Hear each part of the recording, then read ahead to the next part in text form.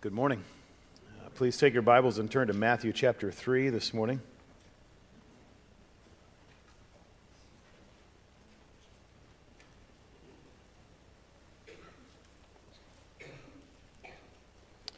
Matthew chapter 3.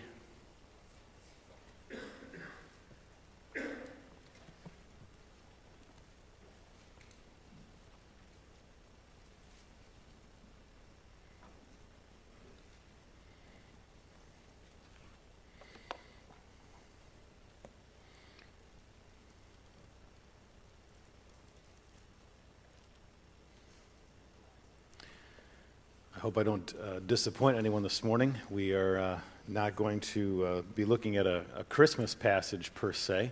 I figured the trees and wreaths and lights behind me are enough to put you in the mood for the season, but we're going to continue to plow through the book of Matthew together, and so we'll pick up in Matthew 3. But if it's any consolation, I mean, this is really close to a Christmas story because chapter 2 was one, and this is chapter 3. All right, so it's very, very closely related in that sense.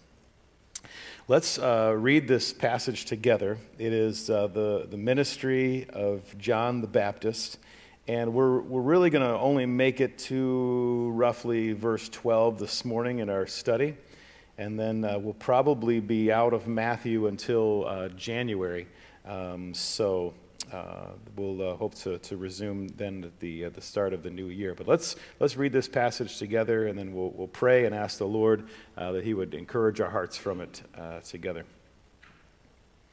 Matthew 3, verse 1, "In those days, John the Baptist came preaching in the wilderness of Judea, 'Repent, for the kingdom of heaven is at hand. For this is he who was spoken of by the prophet Isaiah when he said, the voice of one crying in the wilderness, prepare the way of the Lord, make his paths straight. Now John wore a garment of camel's hair and a leather belt around his waist, and his food was locusts and wild honey.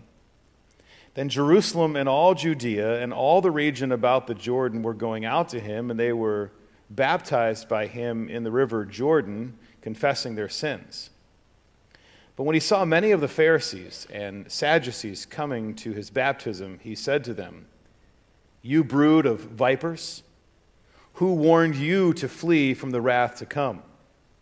Bear fruit in keeping with repentance, and do not suppose to say to yourselves, we have Abraham as our father. For I tell you, God is able from these stones to raise up children for Abraham. Even now the axe is laid at the root of the trees. Every tree, therefore, that does not bear good fruit is cut down and thrown into the fire. I baptize you with water for repentance. But he who is coming after me is mightier than I, whose sandals I am not worthy to carry. He will baptize you with the Holy Spirit and fire. His winnowing fork is in his hand, and he will clear the threshing floor and gather his wheat into the barn, but the chaff he will burn with unquenchable fire.' And Jesus came from Galilee to the Jordan to John to be baptized by him. John would have prevented him, saying, 'I need to be baptized by you, and do you come to me?' But Jesus answered him, 'Let it be so now, for thus it is fitting for us to fulfill all righteousness.' Then he consented. And when he was baptized, immediately he went up from the water, and behold, the heavens were opened to him. And they saw the Spirit of God descending like a dove and coming to rest on him. And behold, a voice from heaven said, 'This is my beloved Son, with whom I am well pleased.'" This is the word of the Lord. Let's pray together. Father, we're grateful for the opportunity we have this morning to unpack the truth of Scripture. We live in a day of confusion, and it's not just simply bad that there's confusion, but with confusion comes consequences.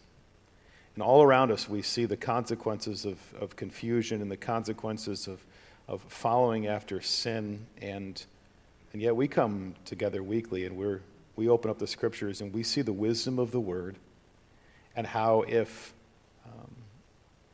we follow the truth that you've presented to us, that life goes as it should. And that doesn't mean that everything in this life will be peaceful and without trials and difficulties, but even though we face trials and difficulties, we're assured of a security of eternal life, knowing that you are in the process of working all things together for good, and ultimately that will be our glorification.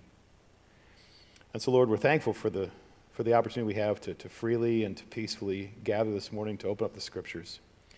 And our prayer is that we would take something from this morning and continue to grow in the grace and knowledge of you. And so we would ask that you'd help us set aside distractions, to be submissive to your word, and to be more in love with you as a result of being exposed to the glory of Christ in the word. For it's in his name we pray. Amen. Well, as I said, we're continuing this morning in our series in the book of Matthew. And so far, we have covered the events of the birth of Christ. We introduced the book, we've seen the genealogy, we have seen the virgin conception of Christ, and most recently we saw the visitation by the wise men last week. But as we move into chapter 3, we are fast-forwarding about 30 years to the beginning of Jesus' earthly ministry. And that's what we find here in chapter 3 and in chapter 4. But before jumping directly into Christ's earthly ministry, we're introduced to the man who was responsible to prepare the way for the Messiah. His name, obviously, here is John the Baptist. And Matthew is not unique in the placement of John the Baptist. In fact, all the other gospel writers do this. Before they introduce Jesus and his earthly ministry, they start with John the Baptist and his role of preparing the people for the coming of Jesus. And so that's where our text of Scripture leads us this morning, to the ministry of John the Baptist. Now, if I can step back before we get into the details of this passage, and I'd like to just mention why this passage is so helpful for you and for me living so many years after the events that took place here. This passage is helpful because, in fact, I'd say it's more than helpful. It's extremely helpful because it answers the most important question that we will face in this life. And that is, how is it that one will enter Christ's coming kingdom? Okay, there is no more important question than that. And this passage is helpful because we're going to see that Christ has a kingdom that is going to be establishing on earth, and not everyone will find themselves as a citizen of the kingdom. And so it answers this question. So how is it then that one is granted entrance into the kingdom?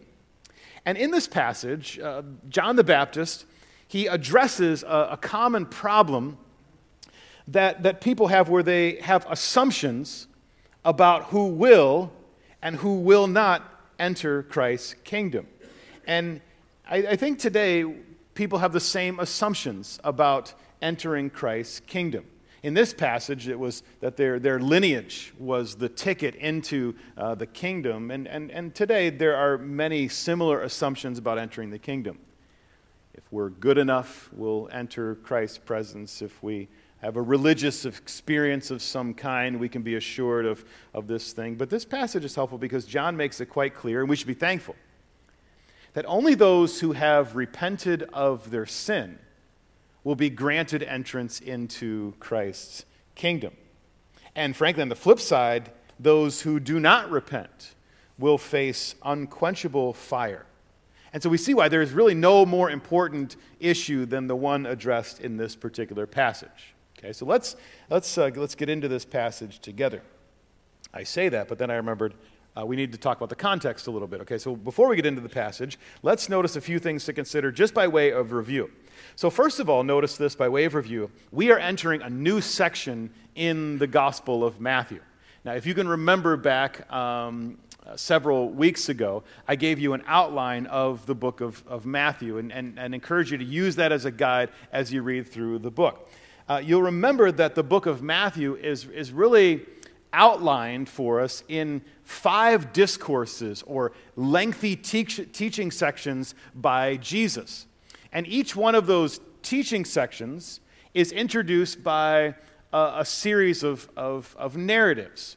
And so we're entering the first section. We finished the introduction of chapter 1 and chapter 2, and we're entering the first section of this book. So the first discourse that we're going to see is the Sermon on the Mount in chapters 5 through 7.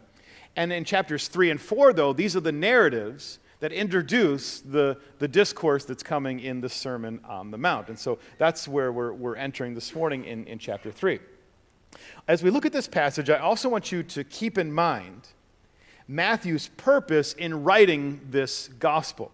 Okay, Matthew's purpose is to introduce Jesus to his largely Jewish audience and to introduce him as the promised king of the Old Testament, which is why Matthew has so many quotes in the Old Testament, in which our passage here gives another Old Testament quote and fulfillment of prophecy, because Matthew's goal is to present Jesus as king who was promised in the Old Testament scriptures. We've already seen Jesus promised as king in chapters 1 and 2, and there was a prominent theme there. But now, even today, we're going to see Matthew connecting Jesus to the Old Testament promises and presenting him as the king of Israel. So as we turn our attention to these verses, let's break them down into 3 sections, okay? So we're looking at the ministry of John the Baptist, and what we want to see is the man, John the Baptist, the ministry, and the message, okay? So the man, the ministry, and the message of John the Baptist. And so hopefully this will give us clarity then as we walk through this passage. So let's begin with the man, John the Baptist. So notice in verse 1, our passage begins with these words, "in those days." And these verses fall right on the heels of the birth narratives of Christ that ended in chapter 2. And it might seem like, well, chapter 3 then just picks right up where chapter 2 left off. But as we said, there is about a 30-year gap between chapter 1 and chapter 2. Next in verse 1, we're told that John the Baptist came preaching in the wilderness of Judea. Now, it's interesting because Matthew doesn't introduce John with much or really with any detail. And so it would seem that the readers of Matthew's gospel are already familiar with John the Baptist and his ministry. We'll talk about why this is in just a few moments. It's much different than Luke because Luke devotes many, many verses, some of which we read in our scripture reading, many verses to introduce John, his birth to Zechariah and Elizabeth, and all the events surrounding those things. And then he goes into the ministry of John the Baptist. But Matthew simply introduces him in these few short words. John the Baptist came preaching in the wilderness of Judea. He calls him John the Baptist, which was probably, at the time of Matthew's writing, the popular title of John. Now, although John was known for his ministry of baptism, notice that Matthew says he came preaching in the wilderness. More than a baptizer, John was a preacher. In fact, if you read some of the other Gospels, which we will in a little bit, they highlight more of John's preaching in greater detail. In fact, it was his preaching that would eventually lead to his death. Because you remember he preached against Herod for taking his brother's wife, which eventually led to him losing his head. But he did also baptize, right? So verse 6 tells us that many were coming to him being baptized in the Jordan River, and they were confessing their sins. Now, at this point, if I could just note in passing that John's baptism is different than the baptism that we practice today in the New Testament church. Okay, John's baptism was different than Christian baptism, which Christian baptism is in the Father, Son, and Holy Spirit, and it pictures the death, burial, and resurrection of Christ, something that had not happened yet at the time John was baptizing. But baptism in this time wasn't new. It wasn't a new concept. It had been practiced by the Jews when Gentiles wanted to convert to Judaism. But John here uses it to identify people with the coming of anticipating the Messiah. And so it's interesting, the irony here, as one commentator brings out, is that John was treating his fellow Jews like Gentiles, encouraging them and calling them to turn to God and to be baptized. Now, as we go on in the text, Matthew tells us that his preaching was done, and it's in quotes here, in the wilderness of Judea. Matthew likely tells us that this to connect Isaiah's prophecy in verse 3 with the one who was crying in the wilderness. In fact, we read this at the end of our scripture reading that John was raised out in the wilderness, and this is where he eventually carried on his ministry. He preached outside the region of Judea, outside of the city of Jerusalem, and he preached near the bottom or the south end of the Jordan River before it went into the Dead Sea. And this is the area from which many were coming, or to which many were coming to hear John and to receive his baptism. In verse 4, we're told this, that John wore a garment of camel's hair and a leather belt around his waist, and his food was locusts and wild honey. Matthew is likely connecting John with the ruggedness of Elijah the prophet, because he connects John with Elijah in a few places, chapter 11, chapter 17. And I think it's obvious here that what made John's ministry impactful was not his appearance or his appeal, but that the hand of the Lord was on him. When I think of John the Baptist, he, in my mind, at least resembles like a character from Duck Dynasty. All right, in sort of a rough and gruff appearance. But it was the Lord's hand on him that made his ministry so impactful.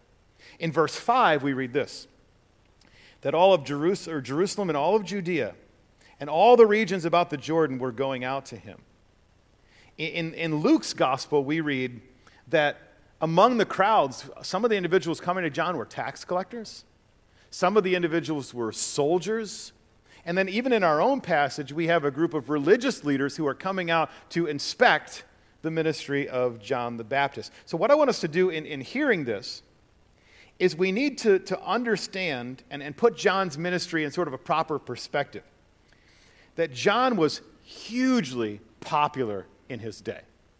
It wasn't just a few remote people that were going out to visit John and to receive his baptism and to hear his ministry.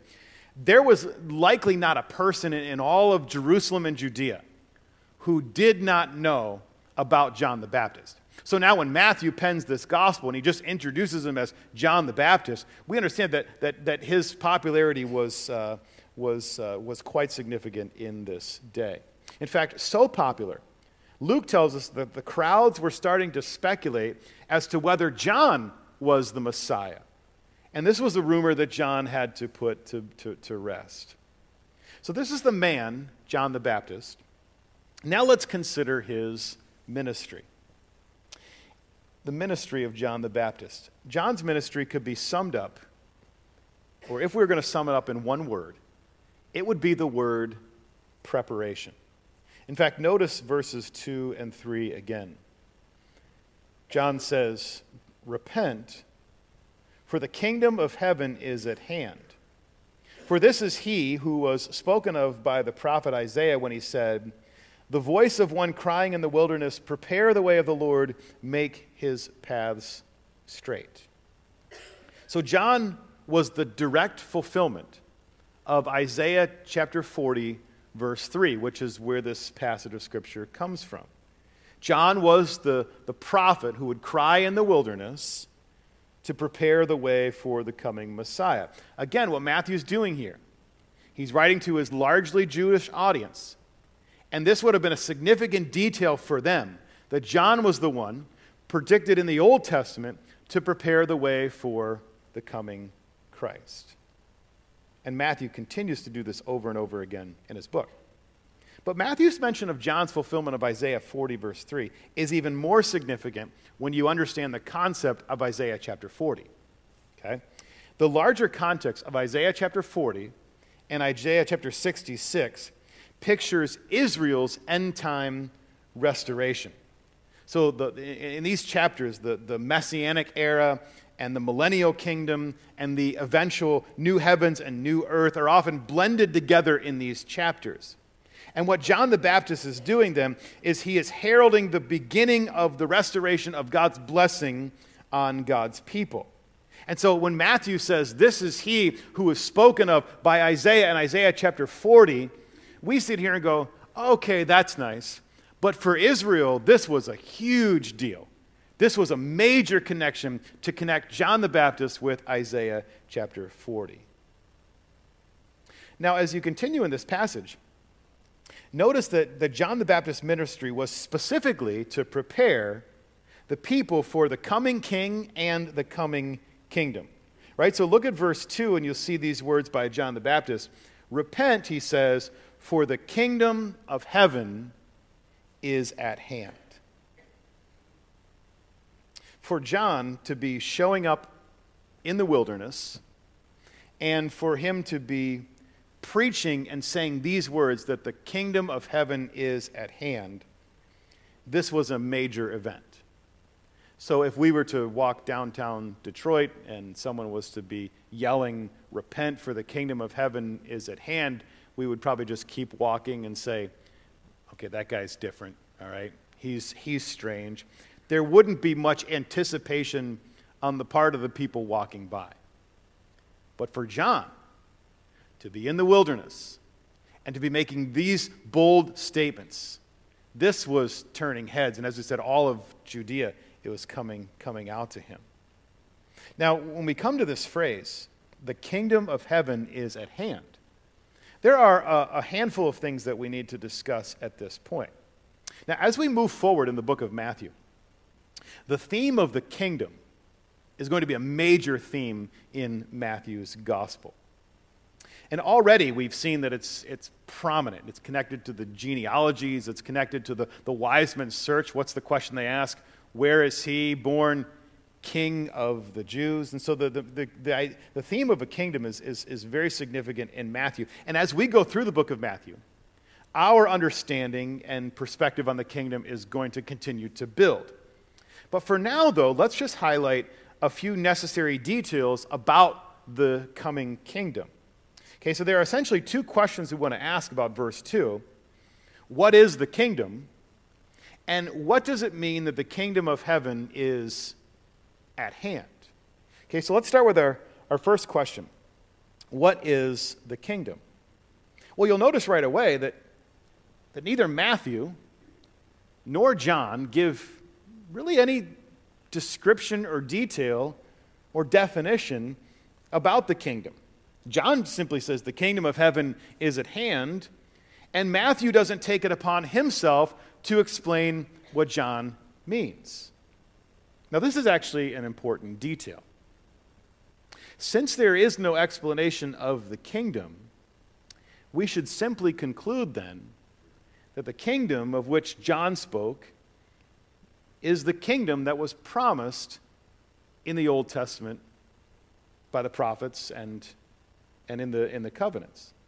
In other words, the kingdom was where Israel would be regathered in the land, where they would be at rest from her enemies, where there would be the Messiah or the king or the son of David who sits on the Davidic throne and rules God's people in peace and justice. That was the picture of what the Old Testament portrayed about the kingdom. And this kingdom was the one that was being expected by the New Testament audience to which Jesus arrives. Now, in support of this idea, you'll remember when the angel comes to Mary, and she says, you're going to have a baby. And he says, this is going to be the Son of the Most High, and he's going to sit on the throne of his father David. In other words, the kingdom that's anticipated there in the passage, and Jesus sitting on a throne, it's the same kingdom that was promised in the Old Testament. So what we want to see is that there's continuity between the kingdom promise in the Old Testament and the expectation of the kingdom when you get into the New Testament. This was their anticipation, and the New Testament doesn't correct the anticipation of these New Testament Israelites. Okay, it doesn't say, well, they were expecting a future earthly kingdom, but they were actually wrong. No, it's the same kingdom that was promised in the Old Testament. Now, the reason this is important is because as Matthew's gospel moves forward, Jesus is going to be rejected, he's going to be crucified, he's going to rise again, and then he's going to ascend into heaven. And one would come to the end of the book of Matthew, and the question would be, well, what happened to the kingdom? Okay, all this talk about the kingdom early on, what was the situation? Was their anticipation about a coming kingdom incorrect? Was it not the same kingdom that was promised in the Old Testament? Did the kingdom program change in some way? Did Israel as a nation forfeit their right to the kingdom because of their rejection of the Messiah? What I believe happens through the book of Matthew is that Jesus is rejected and that the establishment of the kingdom becomes postponed until Christ's second coming. But I believe our understanding of the kingdom should be the same as it is predicted in the Old Testament. In fact, later on when Jesus starts to talk about the kingdom, he grounds his understanding of the kingdom in the Old Testament as well. Now notice something else about this passage in verse 2. It's called the kingdom of heaven, which is an expression that only Matthew uses. And all the other authors of the New Testament, or the other gospel writers, they speak of the kingdom of God. And some have tried to argue that the kingdom of heaven is different than the kingdom of God, but that's not consistent with Scripture. In fact, if you don't you have to turn there, but in Matthew 19, 23 and 24, the terms are used interchangeably for kingdom of heaven and kingdom of God. But when Matthew calls it the kingdom of heaven, he does not mean that the kingdom is located in heaven. He just means that the kingdom is from heaven or from above or from God. So Matthew still has in mind an earthly kingdom, but sometimes we are confused and we think and we equate the kingdom with heaven, when really it's a heavenly kingdom that will be here on earth established by the Messiah. So Matthew is referring to a future earthly literal kingdom. Now notice one more thing, that when Jesus comes on the scene in chapter 4, verse 17, he preaches the same message that John preaches. Repent, for the kingdom of heaven is at hand. Okay, so that's the first question. What is the kingdom? Well, it's the kingdom promised in the Old Testament. But our second question, what does it mean that the kingdom of heaven is at hand? Well, sometimes people understand this phrase to mean that the kingdom has actually arrived and that the kingdom is here and it has been established. But I think it's better to translate this as the NIV or the CSB do, to say that the kingdom has come near.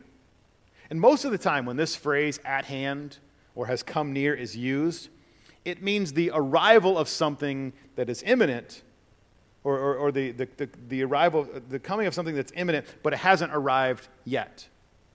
Okay, so just as an example, I'll read one passage of Scripture for you from James chapter 5 and verse 8. And you can just listen to this because it's not that complex a passage, but just listen to how this phrase, at hand, is used in James 5:8. It says, "You also be patient, establish your hearts, for the coming of the Lord is at hand." That doesn't mean the Lord has already come yet, but it's so near that it can be spoken of as being imminent. And that's what we have here. When John says the kingdom of heaven is at hand, it is so close because the king himself is already present. Now, if I could just make one excursus, and then we'll get into the message that John preached. There's one particular thing I'd like to mention about verse 3, and that is to say this, that verse 3 is one of the clearest statements in the Bible affirming the deity of Jesus Christ. So in Isaiah 43, which is where this Old Testament quote comes from, the voice of one crying in the wilderness, in Isaiah, it says to prepare the way for the Lord.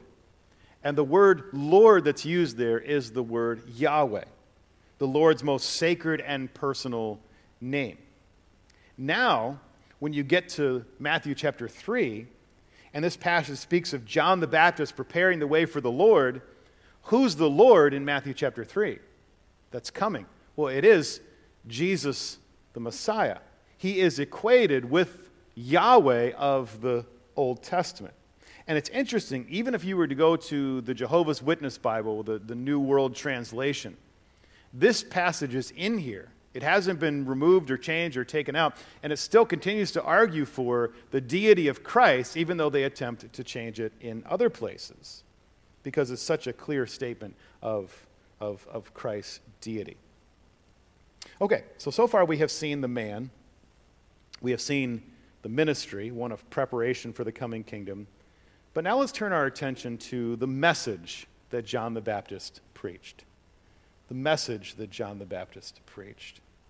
And if the message could be summed up in one word, it would be the word repentance. Repent in order to receive access or entrance into the kingdom. Now, what did John mean when he spoke of repentance? I think this passage gives us so many details about repentance that are significant, and we're going to unpack these here. The word repentance, it literally means to change your mind. Now, sometimes in our home, we have behavioral issues, just with the boys, though, not with my daughter, since she's present here with us this morning. But just with the boys, we'll from time to time have behavioral issues, and I'll say something like, okay, it's time for discipline. And they'll respond with something like, well, no, I'm going to be a nice boy now. Okay, and then they, and I might be busy at the time, and they go, no, Dad, I'm going to be a nice boy. And they just keep repeating that until I've confirmed that no longer is there going to be any discipline. Logan, in particular, he words it this way. And this is also the same son who happened to, I said, there's going to be some discipline, and he said, go ahead, big boy, with a smile on his face. And I was driving, so there wasn't much that I could do at the time. And it was one of those trips where we weren't stopping. We were continuing on. So big boy didn't do anything that day. But typically, though, he'll say something like this. This is almost an exact quote. I'll say it's good time for some discipline. He'll say, Dad, I changed my mind. Dad, I changed my mind. I'm going to be a nice boy now. And I'll say something like this. Well, that's nice, but what I need is not really a change of mind, but a change in behavior. Right? Because that's what true repentance is, right? Literally, yes, we change our mind about sin. But it's not simply a change about a mind about sin. It's a change of mind that results in a change of behavior. In fact, just look down at verse 8. You can see what John says when he rebukes the Pharisees and the Sadducees. They've come to observe his ministry, and he commands them bear fruit in keeping with repentance, giving us this clear indication that when a person genuinely repents from their sins, what will follow is a changed life. Now turn over to Luke chapter 3, and we'll make this clear in one of John the Baptist's sermons or discussions.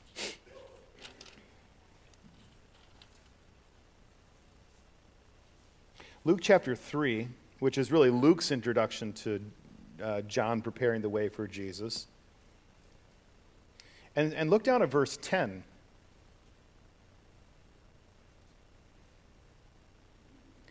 And the crowds asked him, what then shall we do? And he answered them, whoever has 2 tunics is to share with him who has none, and whoever has food is to do likewise. And tax collectors also came to be baptized and said to him, Teacher, what shall we do? And he said to them, collect no more than you are authorized to do. Verse 14, soldiers also asked him, and we, what shall we do? And he said to them, do not extort money from anyone by threats or by false accusation, and be content with your wages.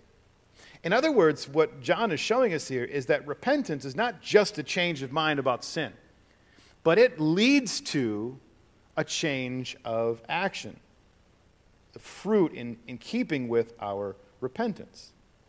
Now, another thing we need to know about John's preaching of repentance is that it was the condition for entering the kingdom. So he says, repent because the kingdom of heaven is at hand. In other words, there's no other means by which we enter the coming kingdom other than repentance from our sin. Now, you might be sitting there saying, well, hang on a second, because what about faith? Isn't faith necessary for entering the kingdom? And I think that's a really good question. And I want you to notice this, that when you read the biblical authors, one of the things you'll notice is that repentance and faith are two sides of the same coin. And when the biblical authors speak about repentance and faith, if they just say repentance, they have in mind repentance and faith. Or if they just say faith, they have in mind faith and repentance. Sometimes they just mention faith. Sometimes they just mention repentance. But both of those elements are there, and they're used often interchangeably. In fact, in Acts chapter 17, the Apostle Paul's preaching, and he instructs them to repent. And then once they've repented, when the situation is described, they say they are described as having believed. In other words, it's the same. It's not the same idea, but both are connected and related to one another. There's no faith without repentance, and repentance without faith. So John's message here is one of repentance, and we could say one of faith. Okay, they're so closely linked together. And what he's saying there, it is necessary for entrance into the kingdom. In other words, no one makes it into the kingdom of heaven without repenting of their sins and believing in Christ. And what's helpful about this is John brings clarity that any other means by which someone might enter the kingdom of heaven, John just shuts the door. No, this is the only path in. Repentance and faith in Christ. Because sometimes we have the notion that there are many ways to God. If I'm a good enough person, or if God weighs my good works against my bad works, or if I give money in certain circumstances. No. Repentance, turning from sin and believing in Jesus, is the only way we have eternal life. It's the only means by which we enter the kingdom. Now, go back to Matthew chapter 3, because I want you to see that this exchange between John and the religious leaders in verses 7 and 12 illustrates this point. Because there was a group of Pharisees and Sadducees who came to inspect John's ministry, and they had assumed that for different reasons they could have access to the coming kingdom. And John brings clarity both to us and to them in this passage, right? So in verses 7 and 12, let's go back and read those together. It says, "But when he saw many of the Pharisees and Sadducees coming to his baptism, he said to them, 'You brood of vipers, who warned you to flee from the wrath to come? Bear fruit in keeping with repentance, and do not presume to say to yourselves, we have Abraham as our father. For I tell you, God is able from these stones to raise up children from Abraham. Even now the axe is laid to the root of the trees. Every tree, therefore, that does not bear good fruit is cut down and thrown into the fire.'" Okay, so John has this interaction beginning in verse 7 with Pharisees and Sadducees who have come to, I forget, how does Matthew word it there in verse 7? They came to his baptism. That's all he says, come to his baptism. But the NIV says they came to where he was baptizing. In other words, they didn't come to be baptized. They just came to inspect the baptisms that were taking place and to see John's ministry and what was taking place. Now, this is the first mention of the Pharisees and the Sadducees we have in the New Testament and obviously here in the book of Matthew. And it's interesting, they don't believe the same things as each other, but they're here together inspecting the ministry of John the Baptist. The Pharisees, they were close observers of the Old Testament law, and they had built a hedge around the law with all of their rules and traditions to keep people from disobeying the law.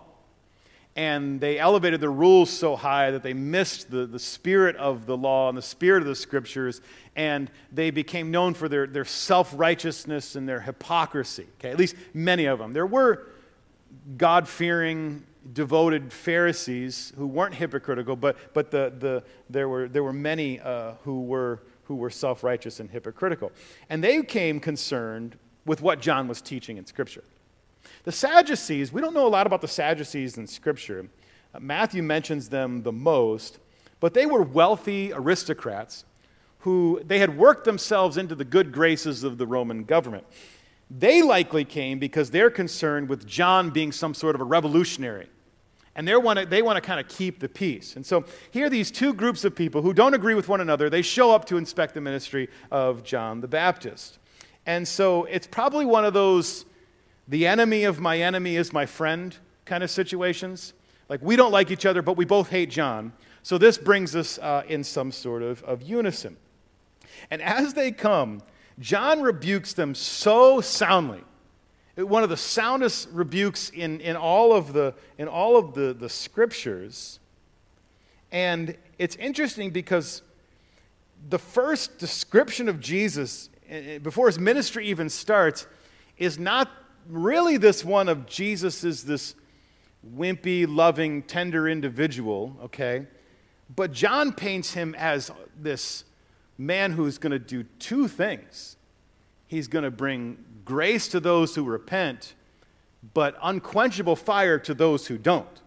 Years ago, MacArthur wrote a book called The Jesus You Can't Ignore. And it was the Jesus who will judge sin for those who do not repent. And that's what we have here as John gives this stinging rebuke. Like, he rebukes them, and then he says, there's one coming after me who's going to rebuke you as well. In verse 7, he calls them a brood of vipers, or an offspring of vipers, maybe even indicating that they were offspring or children of the viper or snake that appeared in Genesis chapter 3. And he sarcastically asks them, who warned you to flee from the wrath to come? Which is a sarcastic question because they weren't there to flee from the wrath that was to come. And John knew that, and they knew that. They were only there to inspect and critique his ministry. Now notice verse 9. They don't say this out loud, but John anticipates their response to this question. And he makes it clear to them that repentance is the only means by which someone enters the kingdom. So look at verse 9. He says, do not presume to say to yourselves, we have Abraham as our father. For I tell you, God is able from these stones to raise up children for Abraham. They weren't saying this out loud, but they had convinced themselves and made this assumption that they would be granted access into the coming kingdom because of their lineage in the line of Abraham. Because they were of the people of Israel, they were going to enter Christ's kingdom. But John says, no, only through repentance does one enter the kingdom. See, John is saying it wasn't their family tree that granted entrance into the kingdom. It was a repentant tree that bore good fruit that brought access to the kingdom. And we won't consider these verses, but if you look on, those who do not repent will face God's judgment. It gives this very vivid description. The axe is already laid at the tree, and it's ready to cut down every tree that does not bear good fruit. Okay, the kingdom is coming, the king is coming, and he will put in unquenchable fire those who do not repent. Now, I think this assumption of there being other ways into the kingdom is common. Right? So these religious leaders thinking that because they were in the line of Abraham that they could enter the kingdom, I think that's quite common. In fact, many in our day, I think, have the same misconceptions that by some means other than repentance, they'll be able to enter the presence of God. We used to do, when I was growing up, we used to do religious surveys through neighborhoods. And one of the questions we asked is, we would ask the two questions from Evangelism Explosion.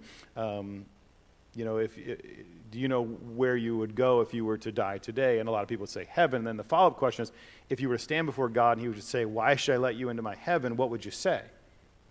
And in this Roman Catholic neighborhood where I grew up, the answer was so often because I'm a good person. And I think a lot of people have these assumptions that if I'm a good person, or if I do this or I do that, if I have a religious experience, or my family, I come from a Christian family, that I'll be granted access into Christ's coming kingdom. And in that sense, people are just like the religious leaders who assumed their family line would grant them access into the kingdom. It's interesting, just this week, I was reading a prayer letter from Chris and Darcy Vergils.